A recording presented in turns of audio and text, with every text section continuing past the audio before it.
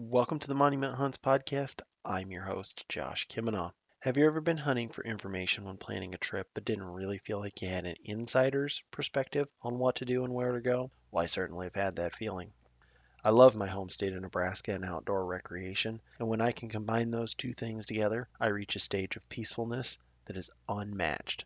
On top of that, it brings me a lot of joy when I get to share stories and give tips to folks looking to come experience Nebraska's outdoor recreation opportunities.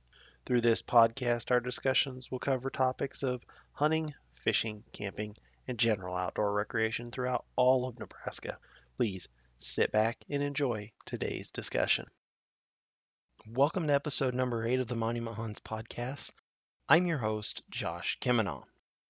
So recently I was sitting in the living room on my couch and being lazy during the evening with my wife and decided to flip on a Netflix show. And I thought, I don't want to watch a movie. I don't want to get into a series or anything like that. So, what on earth can I find to watch? So, I was sitting there just flipping through all the options and I came across this show. And I'm not going to name the show because that wouldn't be fair to them. But it was actually a series. And I thought, I don't want to watch a series, but it looks interesting. So, I'm going to see what episodes are in this particular series. As I flipped through the episodes, there were definitely a couple of them that caught my eye. And I jokingly showed one to my wife, and she laughed and said she would even want to know what that one was. Again, I'm not going to say the name of the episodes because that's not fair to them. But one of them was an episode that was going over plant based products as a substitute for meat. Within the subcontext of the show, they were talking about how the production of animal product, pigs, cattle, chickens, turkeys, is unsustainable at the growth that it is currently moving at. And they got into some of the aspects of carbon footprints and things like that. Nothing too serious on that. They didn't make any major accusations in regards to that, but they definitely talked about the growth of cattle, pigs, chickens, turkeys, that it takes so much plant food to feed those animals, and the return on investment, if you will, is not sustainable because you only get marginal nutritional value out of it. So they were talking about how you should really move away from eating all of these animal products to eating a more plant-based diet.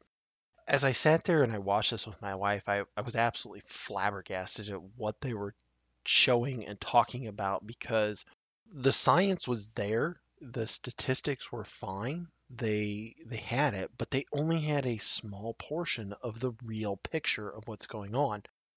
What they didn't go on to explain is so much more in terms of what we get from meat products. And as they were sitting there showing it, they were showing a meat substitute product for hamburger, and they were showing that, the protein values and this and that. It supposedly tastes a lot like a hamburger if it's made into a hamburger. And you look at it and you go, okay, well, that's wonderful, but the saturated fat was twice that of a real hamburger. The sodium intake was twice that of a real hamburger. It just didn't make a lot of sense because the nutritional value that you were giving up to eat a plant-based product was a significant loss. And I sat there and I went, well, that's not smart. That's not a healthy way of eating because for individuals out there who have high blood pressure or high cholesterol or whatever the case may be, heart disease, some of that may be diet based, but there's a lot of genetic based conditions out there as well. And it's not their fault of their diet. They may have been a football player, a basketball player, baseball player, and still got high blood pressure or high cholesterol. So as I sat there and I listened to this show, I was drawn in for the fact that there was an absence, a significant absence of data and other information that would give somebody an educated understanding of what it is they're eating. And secondly, it gave a serious realization that as a society, the vast majority of people are so disconnected from where their food comes from that a show like this is extremely misleading. And I got to thinking about it, and I've been listening to Hank Shaw's Hunt, Gather, Talk podcast, which he originally started in 2016 and then took a gap until recently. He brought back what's called season two and has been doing episodes in that podcast. And I also listen to other episodes, other podcasts, such as the Meat Eater podcast, which again is a food based, hunting based podcast. I listen to Randy Newberg on his Unfiltered podcast, which he's a conservation and food based hunter. So these podcasts that I've been listening to, I got me thinking with this show, like my connection to my food is so much greater, and I've taken advantage of that for so long that I really forgot what it was that I was gaining from hunting, from fishing, from gardening. And I thought, well, how many other folks have either no understanding of what it takes to go out there and find your food and bring it from the field to the table? There's a couple of terms out there, field to table and field to fork.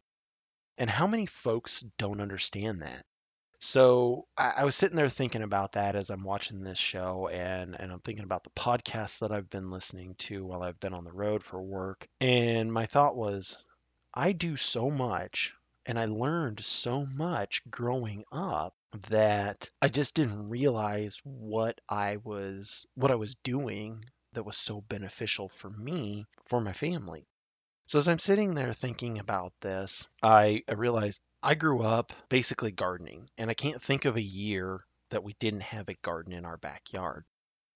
We would grow tomatoes and onions and peppers and radishes and a whole lot of other things. And grandpa and grandma had big gardens as well. Both sides had big gardens.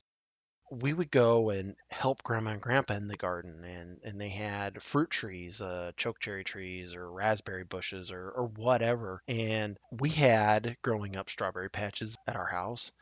And as an adult, when I got a home and got married, I started a garden. Now it started out very small, and then when we moved and we had kids, I had more space, so my garden grew. And quite frankly, it needs to grow more for me, but I don't have the space to grow it. But I realized that by learning how to garden and learning how to tend to food, I was able to understand where my fruits and vegetables were coming from because I worked those areas. And knowing what was put into those products, whether it was blood, sweat, and tears or chemically, I understood how much healthier it was for me and for my family to have that. So every year I garden. Like I said, I would love to have more space, but I just don't have the yard for it. But as I do it and I look at it, I go, well, I don't have to buy salsa at the store because I make gallons of my own salsa and I can it. So I know how much salt is in there. I know that there are no weird chemical preservatives in there. And I'm very happy with feeding that to my family. So then it gets me thinking, okay, I've also been hunting and fishing all my life, or most of my life, anyways. And growing up, we would go fishing and we would catch catfish and we would catch bass and bluegill and whatever else, in some cases, drum. And I know folks think of some fish as trash fish and not worth eating, but to be honest, we kept a lot of what we caught and we would eat it. And then we would have fish dinners. And not only that, but we would save the discarded parts, the guts, the bones, the tails, the heads. We would save those and we would bury them underneath of oftentimes the tomato plants because that was fertilizer. So we were giving back to the soil that was feeding us the vegetables out of our garden. And that cycle of understanding what it took to go out there and know where the fish were and what they were doing that time of year, catch them, bring them home, cook them, take the parts that we didn't eat and put them in the ground so that the plants could gain nutrition from those parts and then ultimately give that back to us in the form of whatever they produced, whether it be tomatoes or peppers. So for me, I started sitting there thinking, like, what on earth do other folks do, and how can we make them understand what it takes to go out there and know, either out fishing or you're out hunting or you're out on a hike or camping or whatever, that that plant or that animal is something that could nourish you and would be much healthier than going to the store and buying. And to be honest with you, I don't know how we expand that. I hope that forums like a podcast or Facebook pages or Instagram pages help, and shows such as The Meat Eater or Randy Newberg's Fresh Tracks. Those are all good resources. There's also the Hushin crew or Born and Raised that have YouTube channels that talk about what it is to go out there and hunt and fish and find these resources and bring them home to feed their families. And in some cases on these shows, that's seriously what they eat 100% of the time. They're not looking for their steaks at the grocery store. They're not looking for their chicken breasts or whatever. They completely rely on wild game and fish to feed them from a protein standpoint. And they go to sometimes quite extensive lengths to get there. And by doing that, blood, sweat, and tears, if you will, that they put into it makes it that much better. And the more that we do that type of stuff, and the more that we show folks that hunting isn't about just going out there and killing an animal, it's about feeding a family. And fishing isn't just about going out and catching fish and having a good time. It's about feeding our families. And yeah, we're not feeding the multitudes necessarily with the fish that we catch. And yeah, sometimes we do just catch fish and we put them back. But we don't shoot every animal that goes by either, because we are selective in what we harvest to take home, because we want that resource to be there for a long time. So we got to continue to work through that, and we've got to make sure that when we're out there, we're not just doing the grip and grin pictures, and that people understand that, you know what, yeah, I got this deer, but this deer is now going to make deer heart tacos, or it's going to make steaks, or it's going to make jerky, or whatever the case may be. And you got to show that, yeah, I got this deer, but here later on, that deer turned into a meal that's on a plate. And I love looking at a plate of food and going, I went hunting for that. I grew that in my garden and I picked that wild thing there and I canned part of it or whatever the case is. I love looking at a plate and knowing where absolutely every piece of that meal came from. With my kids, they don't always like the food that I put in front of them, because as kids, that's just the way it works. But I can sit there and say, you got to try it. You got to give it a chance, because we went out and we worked hard for it. And I found that if you get them involved with the gardening and with the fishing or even the hunting, they have an appreciation for what it took to get that. While it may not be chicken nuggets and macaroni and cheese, they will sit there and they'll eat it because they were part of it. So if we continue to teach the next generation and we continue to use our Facebook pages and our Instagram accounts, and if we do YouTubes or you do podcasts like this one, and show the real side of what it is to go out there and know the land and work hard and bring it to your table, and that not only did it feed you nutritionally as far as your body, but mentally speaking, it fed you as well, because you were able to do something hard and it gave you this boost of really good feelings about what it is you did to bring yourself a dinner.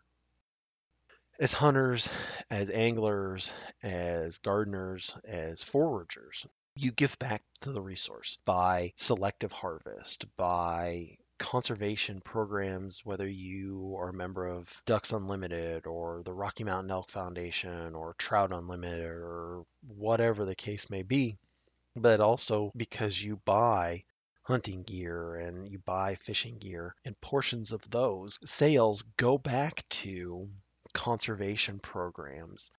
Not only that, but the gas that you bought and the oil you put in your car are also going into conservation programs because the offshore oil that is brought in and produced into gas and oil for us has royalties that are being paid into federal funds, which then are distributed out to make sure that city parks and national forests and national parks and wildernesses are there and available for us to go to as the public and enjoy, as well as for the wildlife and the wild plants to live and thrive. So I know I've kind of rambled and gone a couple of different directions, but my takeaway on this was know where your food comes from. Even if that means you don't eat meat, that's fine. I don't care if you are a meat eater or not, but don't belittle somebody else because they worked hard to go out there and find the animal and kill it and bring it home, or find the fish and bring it home, or they went out and found wild plums and brought those home, or whatever the case is. Understand where your food comes from and put a little extra effort into either going out there and getting it yourself, growing your own garden, and being more connected so that you can have an appreciation for that plate of food that's in front of you. Final thoughts. So I grew up gardening, I grew up hunting, I grew up fishing. I recently started to gather as well, so forage. A colleague of mine pointed out some places where I could find some wild plums and some wild elderberries. And I learned from my parents where there's some real wild choke cherries. I also have been looking at and learning about wild mushrooms, which I haven't started to go out and forage for. But I understand better now what that takes to bring that side of the plate to the table, if you will. We also, as a family, started beekeeping. And while we haven't harvested any honey for consumption, we did break some honeycomb open and got to eat a little bit, which was extremely tasty. But we started beekeeping, and the benefit that we have seen to the plants and to our garden from the bees has been significant. And hopefully, I'm crossing my fingers they make it through winter. We will have them again this next spring. And if they don't make it through winter, well, it's nature, and unfortunately, that's the way it goes. But I'll get some more bees and we'll try again. And I continue to learn more and more through this process, whether it is as a hunter and an angler or a gatherer or a gardener or beekeeper. Every little bit has taught me what it takes to really bring all of these things to my table. And so I hope that you think about a little bit more of how that food got to your plate, and that you spend a little bit more time really working to know where your food comes from, and then you share it with other folks. Share your hard work, share the benefit that you got from it. Well, that's it for today. I want to thank you for listening, as always. If you have questions, have comments, please reach out to me on the Monument Hunts Facebook page. The Instagram page is monument_hunts, and you can also email me at monument.hunts@gmail.com. Thank you again for listening. You have a wonderful day, a Merry Christmas, and stay safe out there.